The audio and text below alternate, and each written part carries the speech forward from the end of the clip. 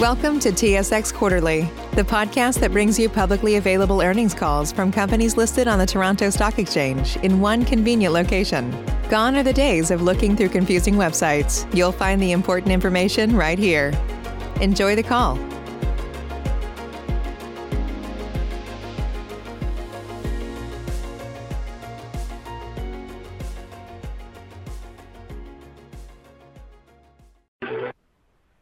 Good morning. My name is Jack, and I will be your operator today. At this time, I would like to welcome everyone to the Organigram Holdings Inc. second quarter fiscal 2021 earnings conference call. All lines have been placed on mute to prevent any background noise. After the speaker's remarks, there will be a question and answer session. We ask that you please limit yourself to one question and one follow-up question. You may re-queue if you have further questions. As a reminder, this conference call is being recorded and a replay will be available on Organigram's website. At this time, I would like to introduce Amy Schwam, Vice President of Investor Relations. Thank you, Jack. Joining me today are Organigram's Chief Executive Officer, Greg Engel, Chief Financial Officer, Derek West, and our Chief Strategy Officer, Paolo De Luca. Before we begin, I would like to remind you that today's call will include estimates and other forward-looking information from which our actual results could differ. Please review the cautionary language in today's press release regarding various factors, assumptions, and risks that could cause those actual results to differ. Furthermore, during this call, we will refer to certain non-IFRS financial measures, including adjusted EBITDA and adjusted gross margin.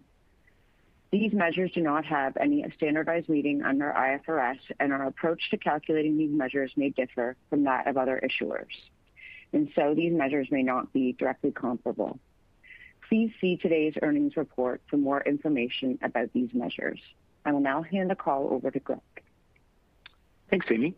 Good morning, and thank you for joining us today. Here we are over a year into this pandemic, and despite challenging times currently, there's a light at the end of this tunnel as vaccines start to be administered across the country and worldwide. And we couldn't be more excited about the prospects for the cannabis industry and Organigram. Before going into more detail, I want to take a moment to thank our employees for their commitment and dedication to the company over the last 12 months, which have been challenging for all of us. This morning, we reported our second quarter fiscal 2021 results for the period ended February 28, 2021. As we expected and indicated in our last quarter's disclosure, Q2 continued to be a transition period while we were ramping up operations and hiring the requisite staff such that operations are anticipated to be better supported in Q3. Our Q2 results were also further impacted by production disruptions on two occasions related to COVID-19, as well as market dynamics due to COVID-19 restrictions. As we continue to be laser focused on execution in a very competitive Canadian market, our team has been busy with some significant recent developments, which we believe have meaningfully strengthened Organigram's near and long-term competitive profile and potential. We've positioned the company for more near-term revenue growth with the acquisition of the Edibles and Infusions Corporation and believe our collaboration with BAT will be transformational over time. I will spend a moment on these two transactions before I comment more on the quarter. A hallmark of Organigram has been our focus on R&D and innovation. Our efforts and intentions have been and continue to be about delivering innovative, differentiated products with the most consumer appeal. We were one of the first two cannabis companies to invest in biosynthesis, and we believe this technology has the potential to change the cannabis landscape. Another example is our in-house R&D team's development of a proprietary nano-emulsification technology to allow for faster absorption of cannabinoids when compared to traditional edibles. It is our view that the cannabis industry is still in the nascent stages of product development and that continued investment in innovation and R&D is necessary to secure a long-term competitive advantage. BAT, a leading consumer goods business with innovative product platforms, an impressive dedication to R&D, and deep consumer insight, chose to collaborate with us after extensive discussions, workshops, and in-depth due diligence. A Center of Excellence, or COE, is being established at our Moncton facility. At the COE, we will work on developing the next generation of cannabis products, IP, and technologies, and can now also draw upon our R&D capabilities and licensed facility in Winnipeg to augment and diversify our product development efforts. Both Organigram and BAT are contributing scientists, researchers, and product developers to the COE. Initially, the focus will be on CBD products. Both companies have access to certain of each other's intellectual property and, subject to certain limitations, have the right to independently, globally commercialize the products, technologies, and IP created by the Center of Excellence. Through the COE and BAT's representation on our board of directors, we intend to leverage BAT's expertise for our wider operations. There's a steering committee to supervise and govern the COE activities with an equal number of senior members from both companies. And we also anticipate benefiting from 2 BAT nominees to Organigram's board of directors. At closing, we welcome Mr. Jan Hepper to our board, and the other nominee is expected to be appointed in the near term. Mr. Hepper, who is a group category director at BAT, has over 23 years of diverse management, strategic leadership, and M&A experience at global companies including Procter & Gamble, Danone, and most recently Lifestyles Healthcare. Not only is this collaboration with BAT going to accelerate and strengthen our research and product development activities, it is also expected to be instrumental in establishing the foundation for our U.S. and international strategy. As part of the transaction, BAT invested approximately 221 million Canadian in us for a 19.9% equity interest. With a significant capital injection, Organigram is well positioned to expand into the U.S. and other international markets at the right time and subject to applicable law. Under the product development collaboration agreement, we will be granted a worldwide, royalty-free, sub-licensable, perpetual license to exploit IP developed under the collaboration. This license, which is non-exclusive outside of Canada and sole in Canada, will also enhance Organigram's ability to enter markets outside of Canada, including through sub-licensing arrangements with established operators. Approximately 30 million of BAT's investment is being reserved for our portion of funding obligations under a mutually agreed initial budget for the COE, and costs will be funded equally by Organigram and BAT. Now turning to our most recent transaction announced last week. We acquired the Edibles and Infusions Corporation, or EIC for short, a soft chew manufacturer with other specialized confectionery capabilities and backed by leadership from a company with 100 years of confectionery operations. The EIC management team also has experience in supplying confectionery products to over 20,000 locations throughout North America. James Fletcher, CEO of Cavalier Candies, joins Organigram as president of EIC. James has deep CPG and confectionery expertise and experience and a proven track record of delivering to some of the world's biggest retailers such as Costco and Walmart. The acquisition positions us for more near-term revenue growth from the largest edible category, soft chews or gummies, and diversifies our R&D and manufacturing capabilities with an operational footprint in Western Canada. EIC currently holds a standard processing license, is in the process of obtaining its sales license. Until it receives its sales license, it can manufacture products in bulk for further processing, review, and sale by us or other third-party licensed producers for white label opportunities. Importantly, the acquisition also strengthens our R&D capabilities with its research laboratory and research license. EIC constructed and leases a purpose-built, highly automated 51,000 square foot manufacturing facility in Winnipeg, Manitoba, with state-of-the-art equipment designed to produce highly customizable, precise, and scalable cannabis-infused products, including edibles. We now have 2 facilities dedicated to Rec 2.0 products, both designed under EU GMP standards.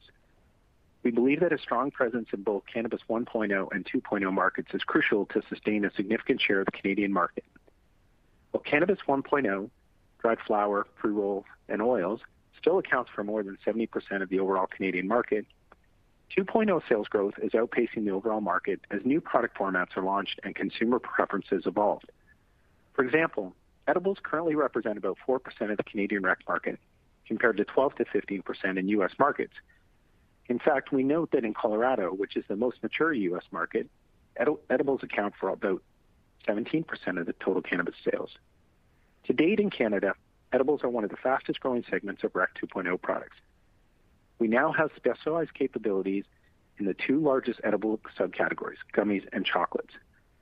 The largest subcategory is gummies or soft chews. With our acquisition of EIC, we can enter this market quickly, backed by proven confectionery experience. The EIC equipment is designed to produce craft and large-scale nutraceutical-grade cannabis edibles, including pectin, gelatin, and sugar-free gummies, toffee and caramel with novel capabilities such as infusion, striping, and the possibility of using fruit purees. Chocolates are the second most popular edible category, and our Moncton facility houses our world-class chocolate production and packaging line.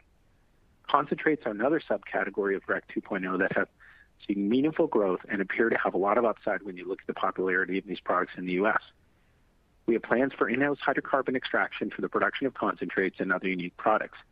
Currently, we expect to begin commissioning of this equipment in Q4 fiscal 2021.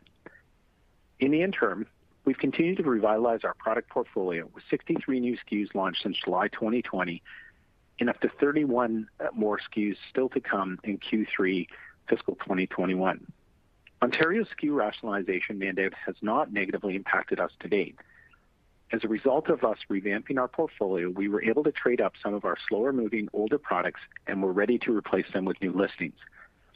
I'll take a moment now to highlight some of our new key listings and launches. As we discussed during last quarter's earnings call, we are very focused on revamping our higher-margin Edison portfolio. After launching 3 new Edison Indica strains in late December 2020, we introduced these strains, Black Cherry Punch, ICC, and Slurricane, in 3 packs of half-gram pre-rolls. We expect to launch more high THC strains under the Edison brand in Q3 2021. Edison was among the most searched brands on the Ontario Cannabis Store website in November 2020, as well as January and February of this year. Also, in late March, we introduced a new brand called Indie, one of Canada's only cannabis brands dedicated exclusively to indica cultivars. Skyway Kush is the first strain in the company's Indie portfolio and currently offers THC in the range of 20 to 23%. In the popular value segment, we leveraged our successful Shred brand by launching Jar Joints, a convenient jar of 14 half-gram pre-rolls of Shred's Tropic Thunder. Shred has been the #1 most searched brand on the OCS website for the last 5 consecutive months. In terms of Rec 2.0 products, we introduced Milk Chocolate Trailblazer snack bars, the 3rd flavor to be added to the initial launches of mint and mocha flavors. We also plan to launch further Edison Bite truffle products in the next few quarters after the success of our seasonal gingerbread offering last fall. We look forward to improving revenue from our vape portfolio with the launch of 2 new products with higher THC concentrations. These include an Edison Plus Feather disposable vape pen at a very competitive price point, as well as a new 1-gram Edison cartridge for the 510 vaporizer. Both products will be based on our popular Limelight strain. These 2 additions will add to our portfolio, which already includes the value segment offering of Trailblazer Sparks, Flicker, and Glow, 510 thread torch cartridges in half-gram and 1-gram formats, and the premium Edison Plus Packs Air distillate cartridges. With last quarter's results, we indicate that we were scaling operations. We've made good progress hiring more staff and ramping cultivation, which we expect will improve demand fulfillment and drive higher net revenue in Q3 as compared to Q2. We do caution that net revenue could be negatively impacted should we identify any positive COVID-19 cases in the future and need to take similar measures to Q2. We essentially shut down the Moncton facility on 2 occasions in Q2, sending employees home to isolate. As well, Ontario announced its 3rd state of emergency last week, shuttering cannabis retail stores to foot traffic and limiting purchases to online shopping, click and collect, and local delivery, which could also impact Q3 revenue. Beyond Q3, we are targeting first sales of soft chews in fiscal Q4 2021, subject to certain progress, including, but not limited to, the receipt and commissioning of certain equipment, the completion of QA documentation, the hiring of requisite staff, and obtaining listings for provincial boards. Also, we expect to resume shipments to Canndoc in Israel in the near term. We're seeking Good Agricultural Practice certification from the Control Union Medical Cannabis Standard to comply with Israel's updated standards for imported cannabis. Subject to successful completion of a required inspection, likely to be conducted remotely, we anticipate being certified as early as the end of our fiscal 3rd quarter. Shipments to Canndoc are expected to resume in fiscal Q4 2021, contingent upon regulatory approval from Health Canada, including obtaining an export permit and availability of the desired product mix. In terms of gross margins, we see the potential for significant upside here. We have identified a number of opportunities to improve levels over time. We expect to gain economies of scale and efficiencies as we continue to scale up cultivation.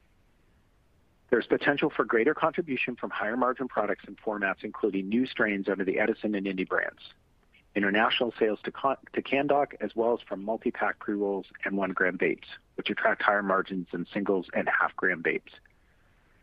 We also continue to invest in automation to drive cost efficiencies and reduce our reliance on manual labor.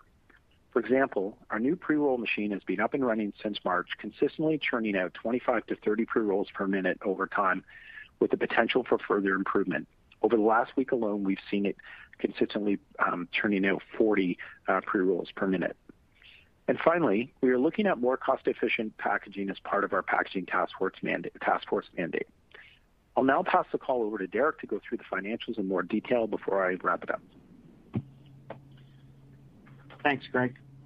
As I usually do, I will start with our financial position. Last week, we repaid our entire term loan balance of $58.5 million, such that no amounts are owing under our credit agreement, and at the present time, we intend to terminate the credit agreement and discharge of the related security. The term loan repayment amounts to $2.7 million in annual interest savings. In terms of balance sheet liquidity, the company currently has $232 million in cash and short-term investments. Q2 2021 net cash used in operating activities of $10.4 million was similar to the $10.9 million used in Q2 2020. The current quarter had a lower gross margin, but this was offset by nominal changes to working capital as compared to the cash outlay in the comparative period, which was largely due to scaling operations just ahead of Rec 2.0 launches. Turning to our results for Q2, net revenue declined to $14.6 million from $23.2 million in the prior year quarter. This change was primarily due to a decrease in wholesale revenue and a lower average net selling price impacting all product lines.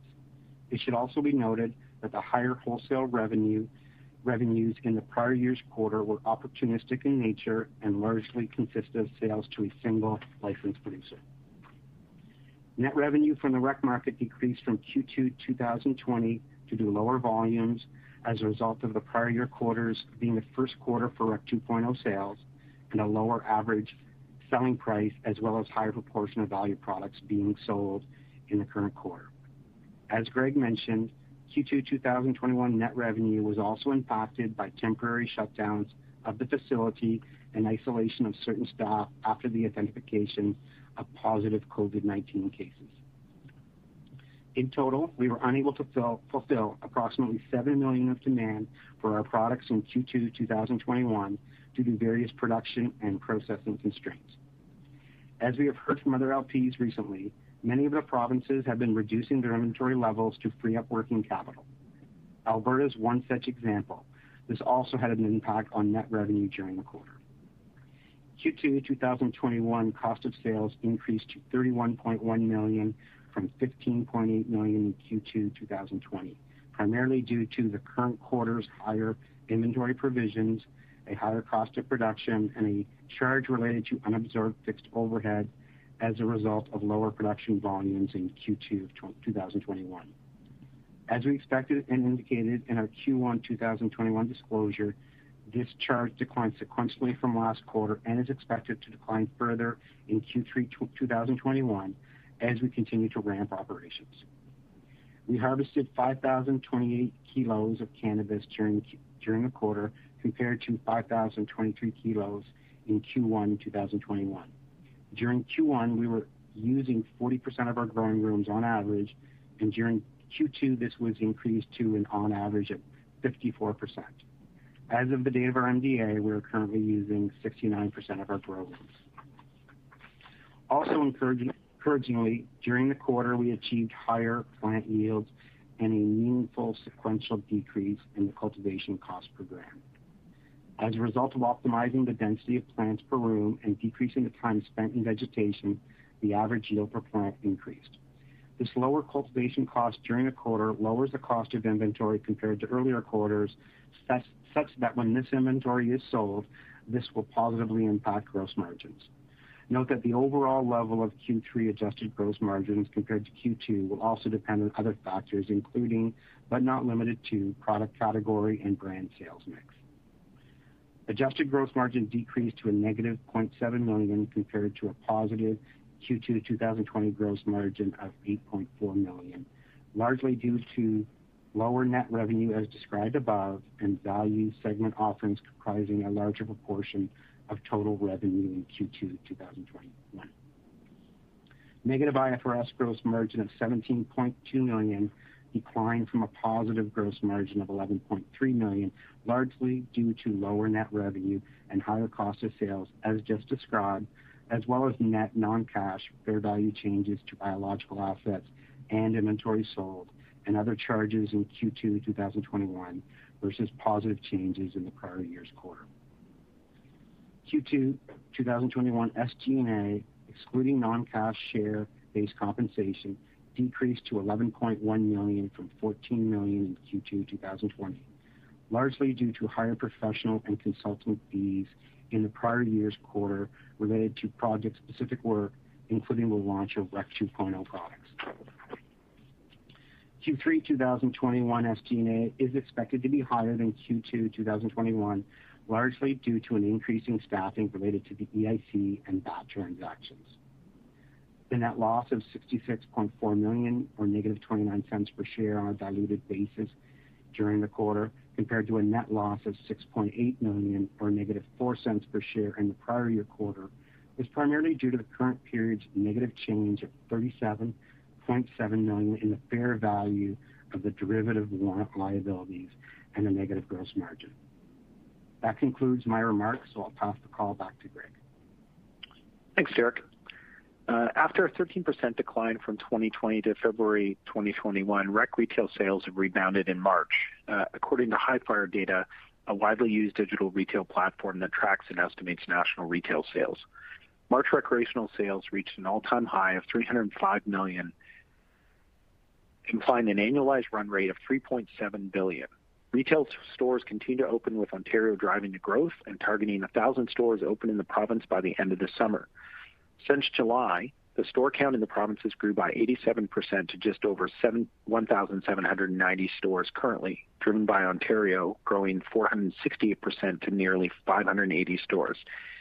And in mid-February, Ontario announced it is authorizing 20 to 30 stores per week, or up to 120 per month. Longer term, the Brightfield Group estimates Canadian adult rec sales closer to $8 billion by 2026. Other analysts have estimated as high as $10 billion by that time frame. This is expected to be driven by retail store footprint expansion and the introduction of new product formats. And there is room for more upside depending on regulatory amendments, starting with the mandatory review of the Cannabis Act, which starts in October of this year. In closing, we are laser focused on operational execution to drive top-line growth and greater economies of scale and cost efficiencies. Our team is benefiting from increased staffing and expects to leverage the experienced leadership, technical capabilities, and resources obtained via the recent BAT and EIC transactions. And of course, we are investing in the future of innovative cannabis products for the long-term competitive advantage in the industry. We are doing all this against a backdrop of solid industry growth and one of the strongest balance sheets in the company's history. So that concludes my prepared remarks. Operator, if you'd like to go ahead and open up the line for questions. Say goodbye to your credit card rewards. Greedy corporate mega stores, led by Walmart and Target, are pushing for a law in Congress to take away your hard-earned cash back and travel points to line their pockets. The Durbin-Marshall credit card bill would enact harmful credit card routing mandates that would end credit card rewards as we know it. If you love your credit card rewards, tell your lawmakers, hands off my rewards. Tell them to oppose the Durbin-Marshall credit card bill. Thank you.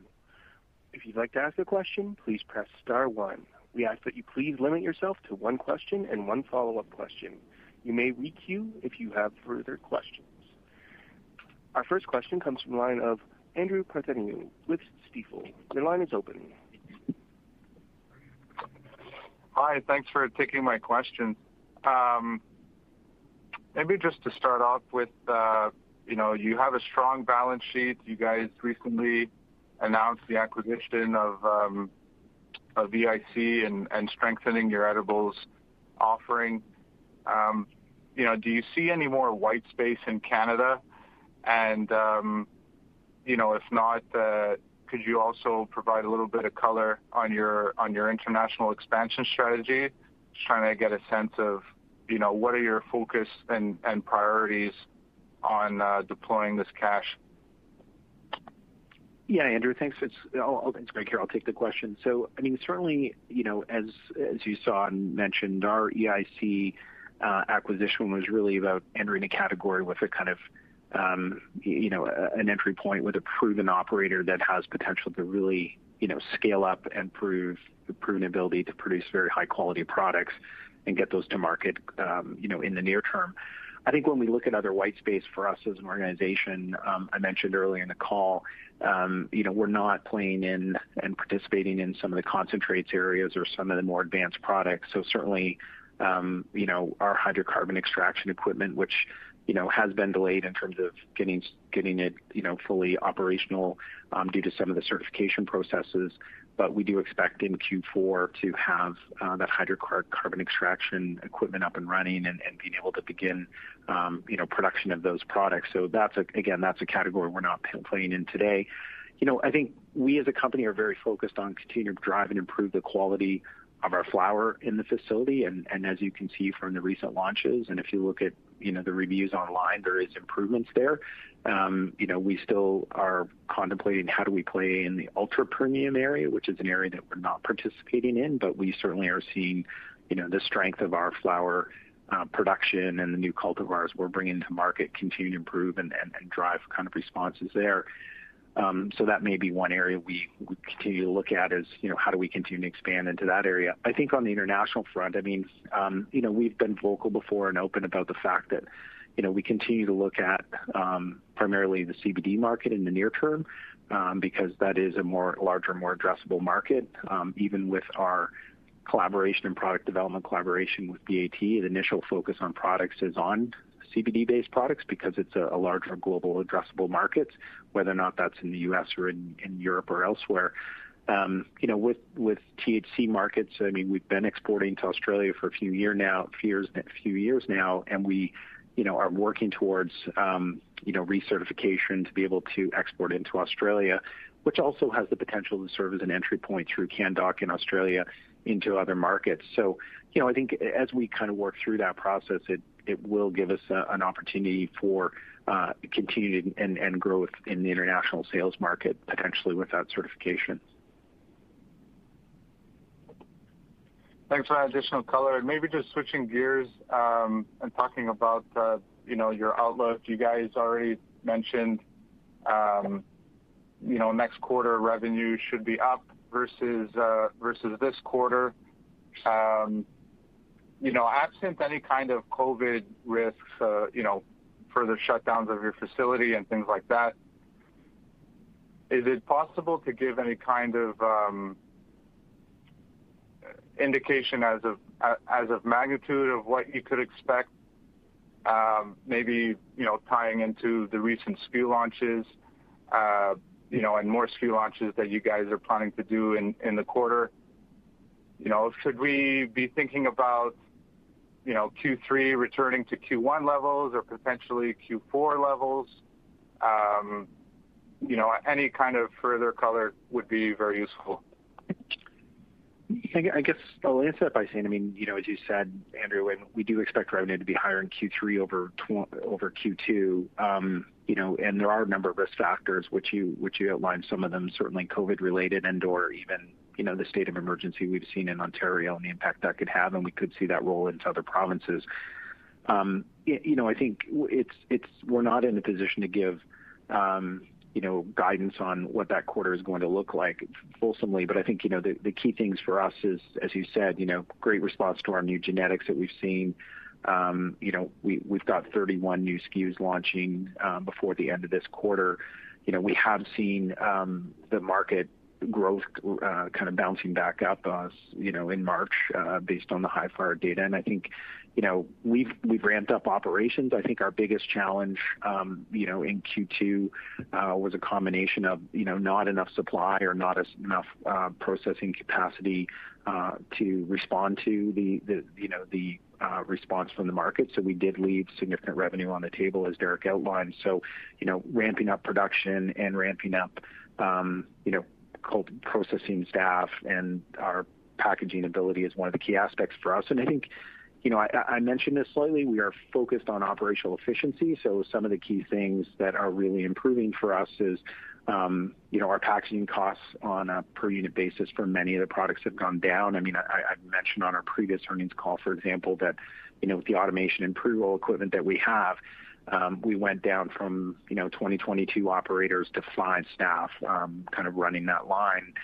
with a consistent, constant, output and things like that will help margin overall, but it also improves the top line because you're able to significantly increase the product availability for that market segment, which allowed us again to launch the 14 jar of joints under the Shred brand, which has been extremely well received.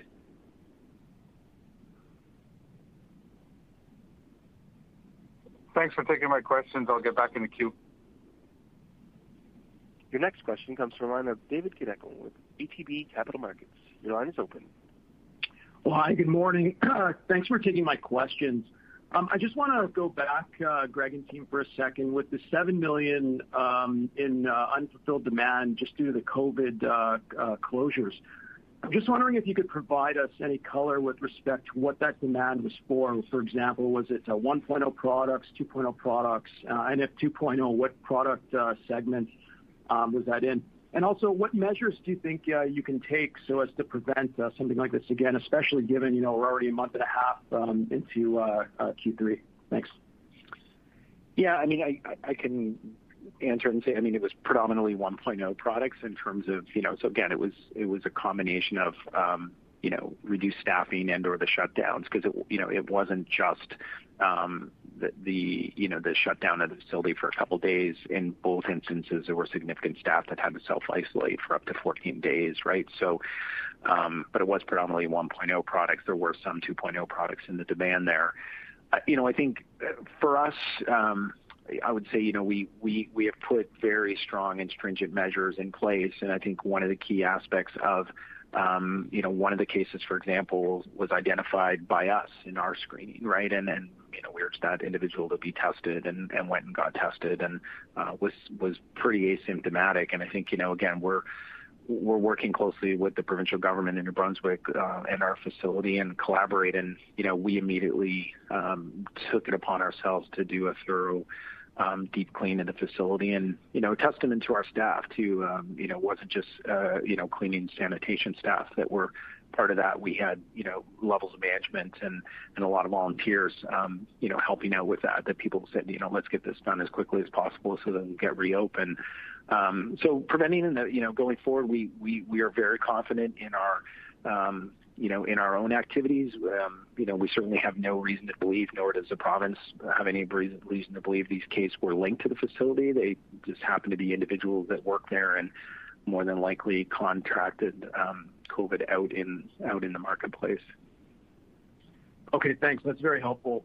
Thanks again for the color.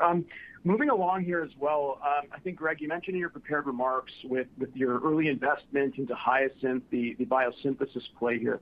I'm just wondering, especially with the investment now from BAT, are you able to provide any sort of general color with respect to what products or category of products you expect biosynthesis to play in for Organigram, and any indication of timing when that can occur, especially just given to Derek's remarks with net selling price going down even further this quarter? Thank you.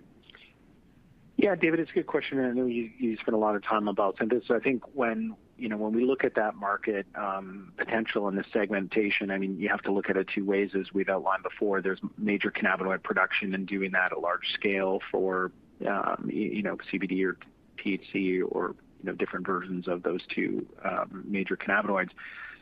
I think that, as well as the potential for minor cannabinoids, is a key driver in our investment. When certainly was one of the reasons that one of the many reasons that BAT was excited and interested in, this collaboration agreement was that, we're one of only two cannabis companies to really be at the forefront of investing there. And I think, when we look at the novel minor cannabinoids, I think that is the one where, future products where you can bring those novel cannabinoids, into product mixes for both, medical and recreational use, I think is going to be the exciting part. So, and again, when we talked about the collaboration and under the COE, a big part of that collaboration is product development and then making sure that those products are tested at a very high level and to a high standard. And I think that's going to be important. So, you'd have to speak to Hyasynth directly to get an indication of kind of their timing and plans. But we're certainly, optimistic in the future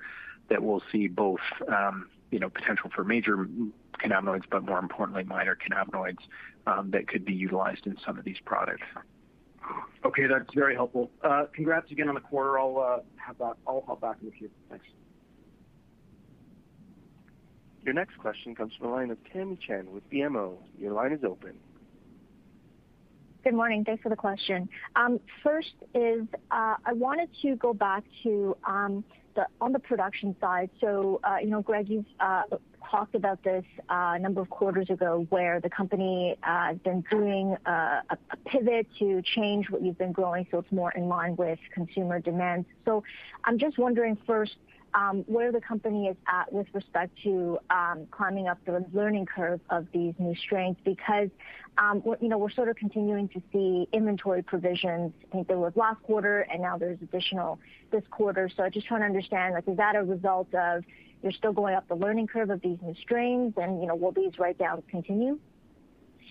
Yeah, maybe it's good. Thanks, Tammy, for the question. I'll start off and then maybe turn to Derek to answer part of the question. But so, the majority of the inventory provisions were related to, when you think on a product side, were related to, extract and/or extractable material, right? We've got sufficient inventory of extract that carries us out for a significant amount of time going forward based on the demand on 2.0 products at this point. Although, again, with hydrocarbon, we'll produce uniquely new products in the future. And there were certainly packaging and even some vape hardware that was part of those provisions. So, certainly always included in provisions is discounts that are taken, with the provincial boards if something's a slow-moving SKU. And one of the things I outlined in our prepared remarks was that, we've been very active in working with the provincial boards to ensure we don't get into return situation, looking to reduce the SKU average selling price if it's not moving, and then more importantly for us, transition and flip that SKU to a newer product. So, and the last element of it is there is some R&D work that happens. So certainly, as part of the growing process, you're growing, to get to 3-star strains or 5-star strains, you're producing, 15 or 20. So you do have some losses. That's not a significant number, but, I think very optimistic with what we're seeing and very good numbers in terms of what we're seeing from a production capacity perspective. As Derek indicated, when you look at where we were 2 quarters ago, we were only producing kind of on average in about 40% of our rooms. We're now, at 67%. So we've increased production capacity significantly. And we are seeing, no question, better yields, better THC numbers coming out. So we expect to see good progress. Derek, I don't know if you want to add any color to that. I guess the only thing I would add to what Greg has outlined would be that when we look at our overall carrying value of inventory, we have to take a look at each document and forecast out and utilize the latest pricing in the marketplace as well, and that considers the market's pivot more towards value from mainstream pricing.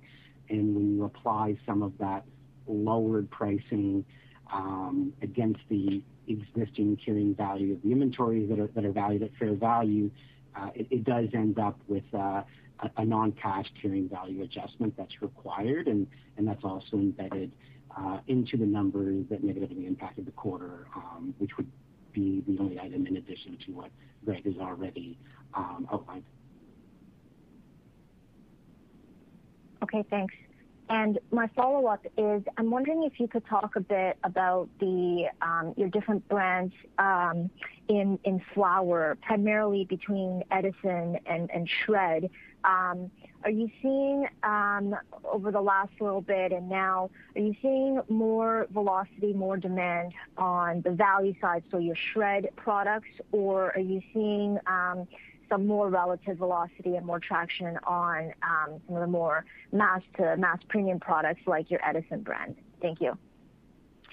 Yeah, Tim, it's a good question. I think so. Certainly, one of our challenges. Shred has been an extremely successful launch for us, as I indicated. Number one searched product or brand on the OCS website for 5 months in a row. So the demand is there. We have not been able to fulfill the demand for it because of the demand being so much higher than we had expected. Although again, we did launch the Shred jar of joints as a way to kind of supplement that as well. So it's certainly demand is very high there. I don't know what the cap on the demand is because we have not been able to consistently supply that historically. On Edison, that is where we're continuing to improve and increase our product mix. With the new the 3 new indicas I mentioned earlier and getting new products to market. We've got another 3 new products coming coming up in the quarter in terms of new strains. And I think we are seeing, again, it's when you get the product out in market, there is good demand. So for example, one of our strains in that mix is Black Cherry Punch. There's a few other companies that have Black Cherry Punches, but our Edison Black Cherry Punch outsells them from the data that I've seen. So there is strong demand there. And I think, by launching recently Indy, which is an indica-focused brand, it diversifies our brand portfolio a little bit in terms of, specifically saying going forward, this is going to be kind of an indica brand. And, I think, again, our challenge has been, an inability to fulfill, in part because of the production levels, and what we're growing, because as it takes 12 to 16 weeks kind of the growth cycle, and then another month to get product processed and out the door. So when you make a decision to pivot, it doesn't have an immediate impact. So again, we are seeing continued demand, and as I outlined, a big part of those missed POs was simply, not having either the product or the ability to process it. But we've made big changes in our facility on operational efficiency to really, improve our packaging throughput. Where we are continuing to add, in automation on some of the areas with minimal investments to improving lines. Got it. Thank you. Your next question comes from the line of John Zamparo with CIBC. Your line is open. Thanks. Good morning. I wanted to ask about the recent EIC deal, and just would like to get a sense of what you think the reason is that edibles in the category isn't larger than it is currently. And assuming that part of the reason is regulatory restrictions on potency or quantity, however you want to describe it, is there any reason you would expect Health Canada to liberalize regulations on edibles as part of the upcoming mandatory review? Yeah, John, it's a good question. I think, initially, or for certainly part of the, since 2.0 has been launched, it feels like, part of the, the lower revenue versus a comparative state data, but certainly, but that's caught up. Certainly there is a good supply and a good brand mix of products. I think, again, still like any category, there's a, different quality of products there, and consumers make choice over time. And, it's one of the reasons we're very excited about EIC is, we're confident in the quality of the product they're going to produce and be able to produce it at a very low cost based on kind of, the equipment they have and the proven history of manufacturing. But to your point, how do we, if U.S. state data is 12 to 15% and Canadian data is just over 4%, how do we improve that? I think, one of the key drivers has to be, this change to get away from the 10 milligram maximum per package. I think in the marketplace, one of the important things is going to be as well is better differentiation between the products, right? Many of the products that we've seen to date are very similar, in terms of the quality and the experience for consumers has to continue to evolve. And, if you go into a Canadian retail store versus, a U.S. dispensary, the diversity of products is extremely different there. So I think it is a combination of the packaging limitation. I think it's a combination of, the kind of limited scope of some of the products. Many of them are kind of Me Too type products. And again, our investment in IC is one where we believe it has potential to produce some very differentiated products based on the type of proven confectionery products. We've already seen test runs with the equipment to understand what the equipment can do and produce, and it's a pretty diverse range of products. So we're excited about it. Okay, that's helpful. Thanks. And then my second question is on the margin side, and I'd just like to better understand the expectations for margin expansion. And certainly increased utilization seems like a positive driver. But if we think about shred being a bigger proportion of your flour revenues, and you're leaning more into 2.0, that category hasn't been the margin driver some in the industry thought it would be, and it probably means more startup costs in the near term. So should we interpret the commentary on improved margins to be more likely as a longer term development rather than something we'll see over the next 12 months? Yeah, John, maybe I'll get Derek to answer that question. I would say generally that margins is we would expect to see gradual improvements over time with a long-term look. One of the things that did occur during the quarter is that we have lowered our production costs in terms of the dollar per gram to create the flour, and flour is still the largest product category. And most of those costs would then be into our inventory, and so as we sell it during Q3, that would, as it relates to that component, by decreasing our current run rate of production costs, we would achieve a level of savings. But I would note that the amount of our margin will be dependent on product categories and brand sales mix, and we are focused on continuing to ensure that we can place as much product as we can into higher margin areas, and while we're also focused on improving our cost and efficiencies at the facility so that we can continue to achieve lower cost per unit metrics that we achieved in Q2. Thank you very much. Your next question comes from the line of Rupesh Parikh with Oppenheimer. Your line is open. Hi, good morning. This is actually Madeline Stone on for Rupesh. Thanks for taking our question.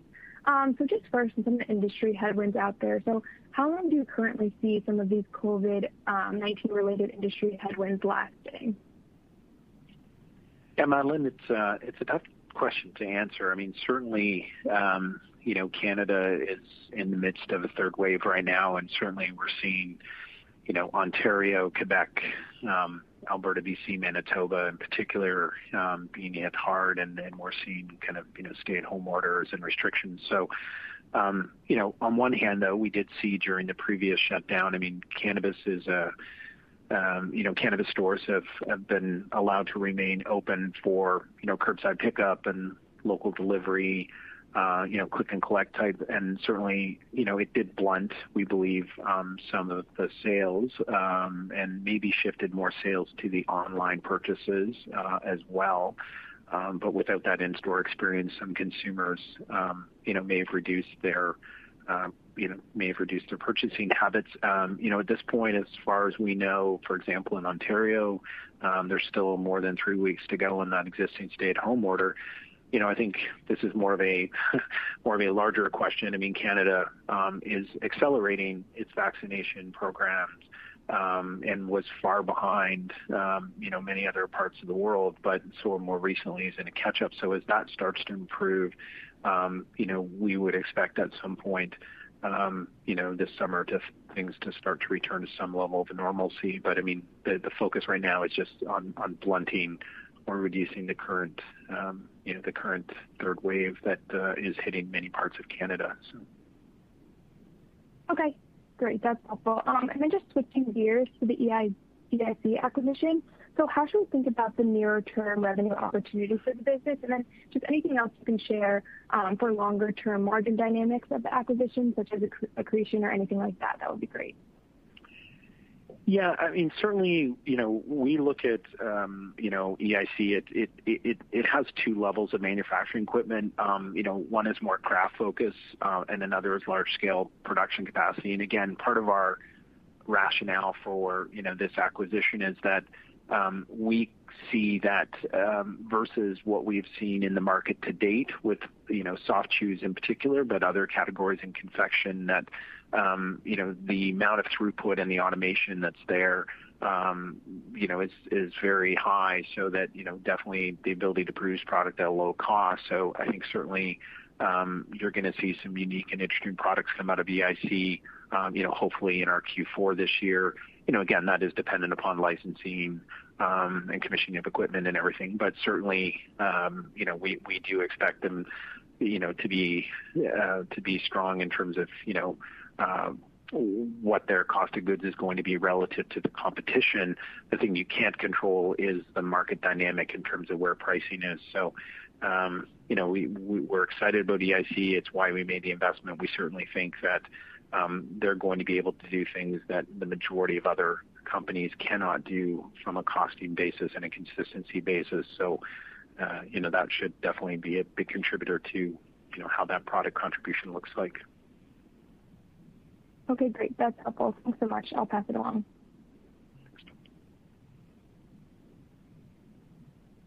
Your next question comes from the line of Aaron Gray with Alliance Global Partners. Your line is open. Hi, good morning, and thanks for the question.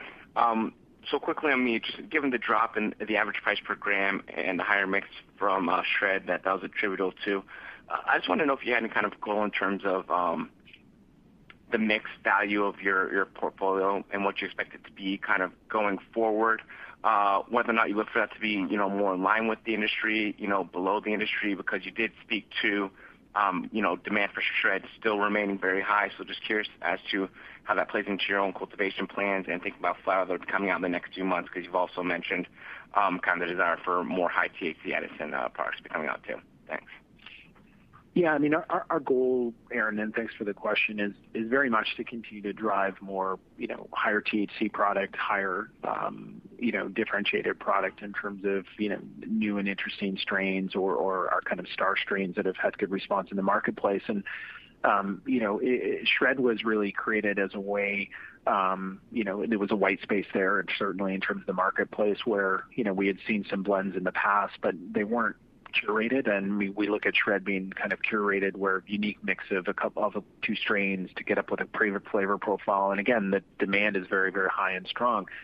Ultimately, our production, is shifting more and more to the higher THC and higher margin products with Edison, as Derek alluded to earlier. And I think, it's important for us because, there is strong market demand there. There is strong demand not only in Canada, but, internationally, and even B2B in Canada, because, we've seen it recently, for example, with the announced acquisition of Supreme by Canopy, where, Canopy in the past has shuttered, numerous facilities. So they're not, my assumption certainly is the purchase wasn't made based on cultivation capacity. It was based on improved, higher quality product in terms of, how product is perceived. And I think we have the advantage with our Moncton facility and the way it's designed to continue to kind of drive and improve the quality of what we're producing.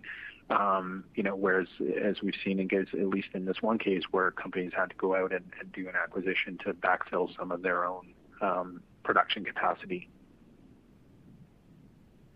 Okay, great. Thanks. That's helpful. And the second one for me is just on the expected return of shipments to CanDoc. I think expected in the fourth quarter of the fiscal year. Just wanted to get your take on kind of how to expect sales for that thereafter. You still expect to be lumpy on a quarter-to-quarter basis, but how should we kind of look at the growth of those sales internationally to Israel? Thanks.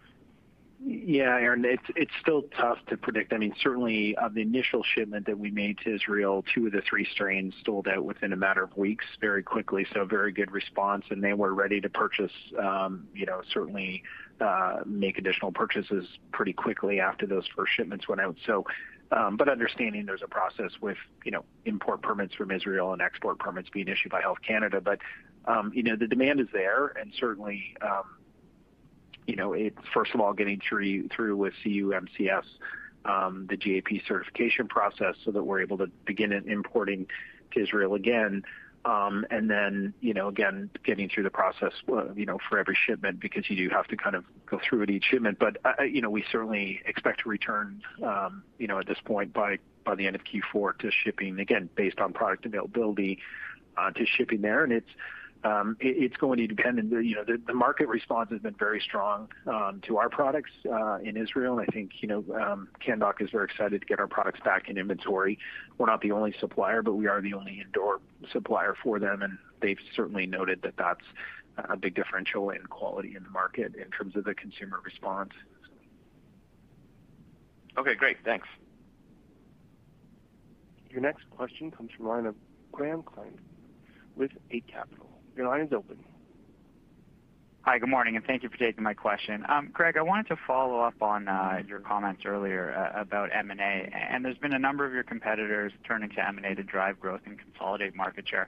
I'm wondering if that's been a strategic consideration for Organigram, clearly as it's a very difficult landscape to drive incremental share in adult use, impacted by both the competitor and provincial level. But there's a lot of initiatives going on to rebalance the product portfolio and cater to consumer needs. But I'm wondering, if the general consolidation of that market share is something where you see an opportunity to consolidate some share in the adult use market there. Thank you very much. Yeah, Graham, I think when we look at the marketplace, again, it's been key for us is, again, as I've talked about on the call and previously, is, continue to improve our quality and hitting the product specs and getting the product out the door that the market demand is there.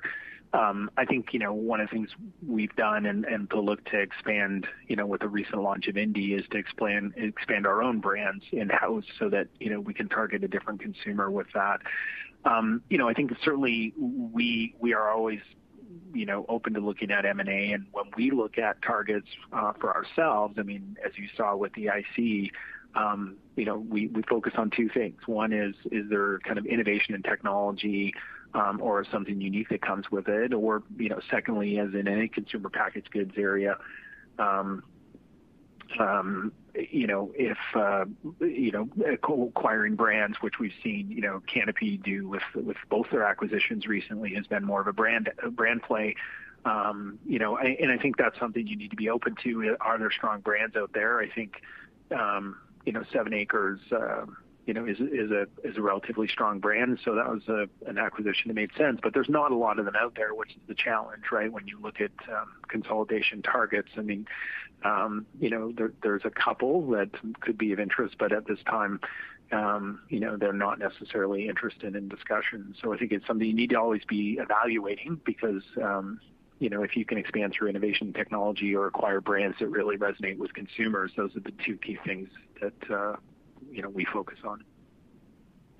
Okay, understood. Appreciate the color there. Then as a follow-up, based on your comments on brand and creating the products that consumer wants, when we think about the CBD market, which is going to be the focus of initial product launches with the BAT deal, now that's a highly competitive market where there's thousands of brands and regulations can make it difficult to get tier 1 shelf space when looking at the market on a global scale. So I'm wondering if the strategic plan to launch products in that market has any expectation of some sort of regulatory reform, or is this something that you think presents a bit of a challenge in the near term, and it's more of a longer-term opportunity there? Thank you.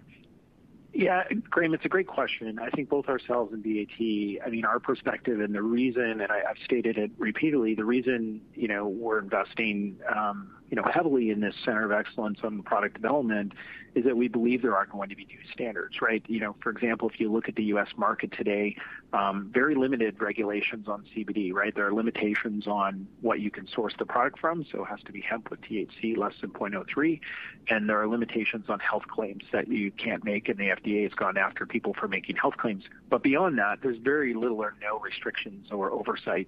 We do expect there to be a regulatory regime on CBD products in the future, and I think it's important that when you're developing CBD products that you develop them to a rigor that the current products are not developed to, right? And I think that's one of the key aspects from an investment in that marketplace is, CBD is metabolized in the liver, so it's not without, potential effects. And so I think it's important that, through this collaboration and the way we operate, that our goal is to set new standards, right, and be at a level above. And I think that's where there's a competitive advantage that, we will have with the products that are developed through this collaboration, is that they're going to go through more rigor and at a higher standard that competitors can meet. And then, it's not if, but when stricter regulations come into place, these products are, meet the standards that are required, and it could put other companies and this,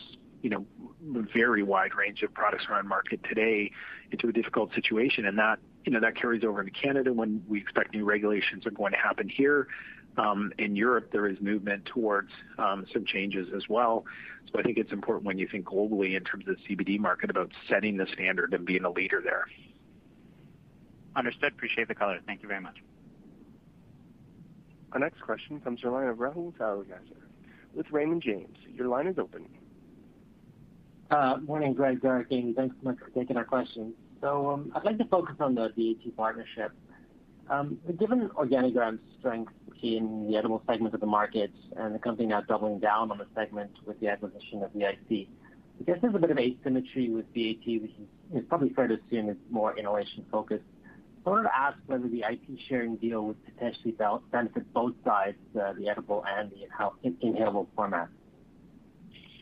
Yeah, so when, again, we did disclose in our announcement, that the focus of the product types is both on vapor and oral, and oral is a pretty broad category. It's not just, it could be, and again, I'm not in a position to disclose all the products specifically, but, you think of oral consumption, whether that's an edible or a tincture, or it's an oral mucosal, oral buccal form. So there is a pretty comprehensive list of potential products there. So both parties, including, we did contribute intellectual property into this as well. So it's a kind of a pretty broad product development agreement. Terrific. Thanks very much. And so, further to the BAT and their channels, will there be any opportunity for Organigram to leverage BAT's distribution, particularly with massive international channels as you begin to broaden your footprint outside of Canada? Also, given that the other partnerships that we see in the space do leverage the distribution networks of their partners. Yeah, so at this point, the collaboration does not contemplate that necessarily. Each party is, both ourselves and BAT have an ability to commercialize and launch all of or any of the products that are developed through the collaboration under our own brands in any markets. They can be even sub-licensed to some degree with some restrictions in those markets. So, that at this point, that's not what the collaboration is focused on. It's really focused on the product development side of things. Terrific. Thanks very much. We'll get back in the queue. Thanks, Ro. Your next question comes from the line of Douglas Meyer with RBC Capital Markets. Your line is open. Yeah. Morning, Greg. Just a quick question with respect to this strategy, going more up market, better strains, and those sorts of things. We're hearing the same thing from almost every single company out there. Can you tell us how you're going to be able to differentiate yourself, and if you think there's going to be any pricing pressure as people all start to move in that direction? And it's not so much that this market's going to change overnight, but it seems that within the next quarter or two, people are going to have multiple strains available in this marketplace. Yeah, Doug, it's a good question. And again, I would point to the Canopy acquisition of Supreme, right, where, companies are focusing on it. They're looking to do it, but they may not, with their in-house capabilities, be able to do it. I mean, if we look at, some of our peers who have closed facilities, the reason they've closed those facilities is they were not, either cost efficient or, more importantly, they weren't capable of producing kind of products in that range, right? So I think that's an advantage, of our facility. And again, a key part of it's not just the facility, it's the staff and the people we have overseeing things, but it's also been the genetic acquisition, right? I mean, getting access with once the nursery programs were open and these licenses has allowed us to really obtain a very deep bank of genetics, and also bring back some of the genetics we had in our own reserve to market and work on the conditions for them. So while a lot of companies might be indicating they're moving in that direction, we have not seen that from some companies as of yet. And I think, again, we're certainly optimistic based on the data we're seeing right now in the products we're growing and what's coming off harvest, that we have moved products up into those categories. So, people are talking about it, but I'm not sure everyone's able to execute on it. Okay, that's fine. And then with respect to that $7 million, and maybe you answered this already, but what was the breakdown? Was it primarily shred, or what did you miss out specifically on? Yeah, we wouldn't give a full breakdown on it, but I mean, certainly, you can imagine that value products, because they have made up a significant portion of our revenue, was a significant part of it, but it was also demand for Edison strains and new products and some of our 2.0 products as well. So it was a mix, certainly. Again, as I said, it was a combination of what product was available, but also the processing and packaging capacity with some of the impacts we had from COVID staffing reductions. All right, thanks. Great, thanks, Doug. Our next question comes from the line of Matt Bottomley with Canaccord Genuity. Your line is open. Good morning, all. I just wanted to go back to that $7 million that Doug was just talking about. With respect to, I guess, relationships with the provinces and the ability to carve out additional market share in these various SKUs, are there any near-term implications for not being able to fill certain orders? As I know, there's a very strict fulfillment policy that many of the provinces, particularly Ontario, have. So just any color on how that may or may not impact relationships with these buyers. Yeah, so I think, first of all, I'd start off and answer the question, Matt, that, we and our sales team have very strong relationships with the provincial boards. And I think when we talk about, missed opportunities here, certainly, and what you're alluding to is, Ontario and Alberta in particular that have, and Ontario is implementing very strict kind of guidelines in terms of listings is, you've got to manage that relationship and manage against future. So, the way that it works in a couple provinces is, you kind of get a rolling PO within a window and you have to fulfill within the timeline. So when we talked about missing it, part of that miss happened in the quarter. Part of it would have rolled into the next quarter, right? So, it's not necessarily, but again, it was issued and we could have fulfilled it in the quarter if we'd had the product available at that time. So I think, we're not concerned at this point. I think we've done an excellent job, our sales team, of transitioning out, slower selling SKUs for new listings and new SKUs. And I think that's critical. But again, as you say, it's going to be even more important going forward with the fulfillment demands, that you focus on what your core listing are and make sure that you're hitting those numbers, right? So it is a shift for the industry. It's a shift for the company. And, to be honest, it may have a detrimental effect on, across the industry on some of the other provinces as people are rushing to fulfill Ontario because of penalties that are there. Not that other provinces don't also have kind of commitment levels, but, just one thing in general trend in the industry to be cognizant of. Great, that's helpful. And then just one more question for me on sort of market share and just tying back to some of your comments. You mentioned that the, I guess, pool of brands to be purchased, like a Supreme or like some of the others we've seen, isn't as deep where there'd be sort of mass M&A expected in the near term just for brands. So if you kind of look at where your market share is today and how much growth is left in the sector, which is still quite a bit, but we are, like you said, I think $3 billion plus on a run rate. What's the best way to, in your view, to gain that incremental share, if not through M&A?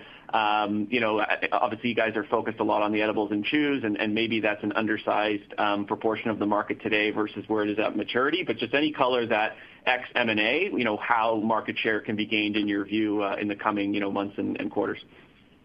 Yeah, I think it stems down to three key things, Matt. One is, continue to focus on improving the quality and the product offerings that you have, right? Just in terms of what the consumer demand is. I mean, you can spend 5 minutes on Reddit and see what the comments people are making on product reviews, and they're consistently, regardless if it's flower or a pre-roll or an edible, it's about quality. So companies, and we're very much focused on improving that quality.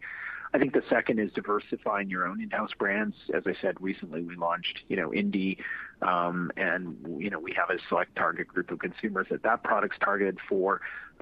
Shred was a new launch for us. And I think as you continue to look at how do you diversify and really do more targeted segmentation for consumers. And so far, again, with those product launches, we've seen good response. And so that's another way to grow organically.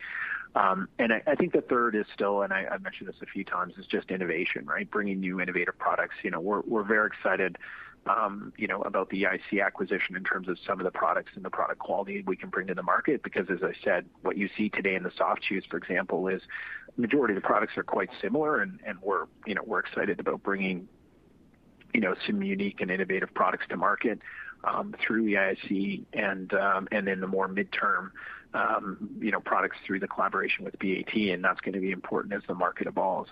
So. Great. Thank you, Greg. There are no further questions at this time. Ladies and gentlemen, this concludes today's call. We thank you for your participation. You may now disconnect. Say goodbye to your credit card rewards. Greedy corporate mega stores, led by Walmart and Target, are pushing for a law in Congress to take away your hard-earned cash back and travel points to line their pockets. The Durbin-Marshall credit card bill would enact harmful credit card routing mandates that would end credit card rewards as we know it. If you love your credit card rewards, tell your lawmakers, hands off my rewards. Tell them to oppose the Durbin-Marshall credit card bill.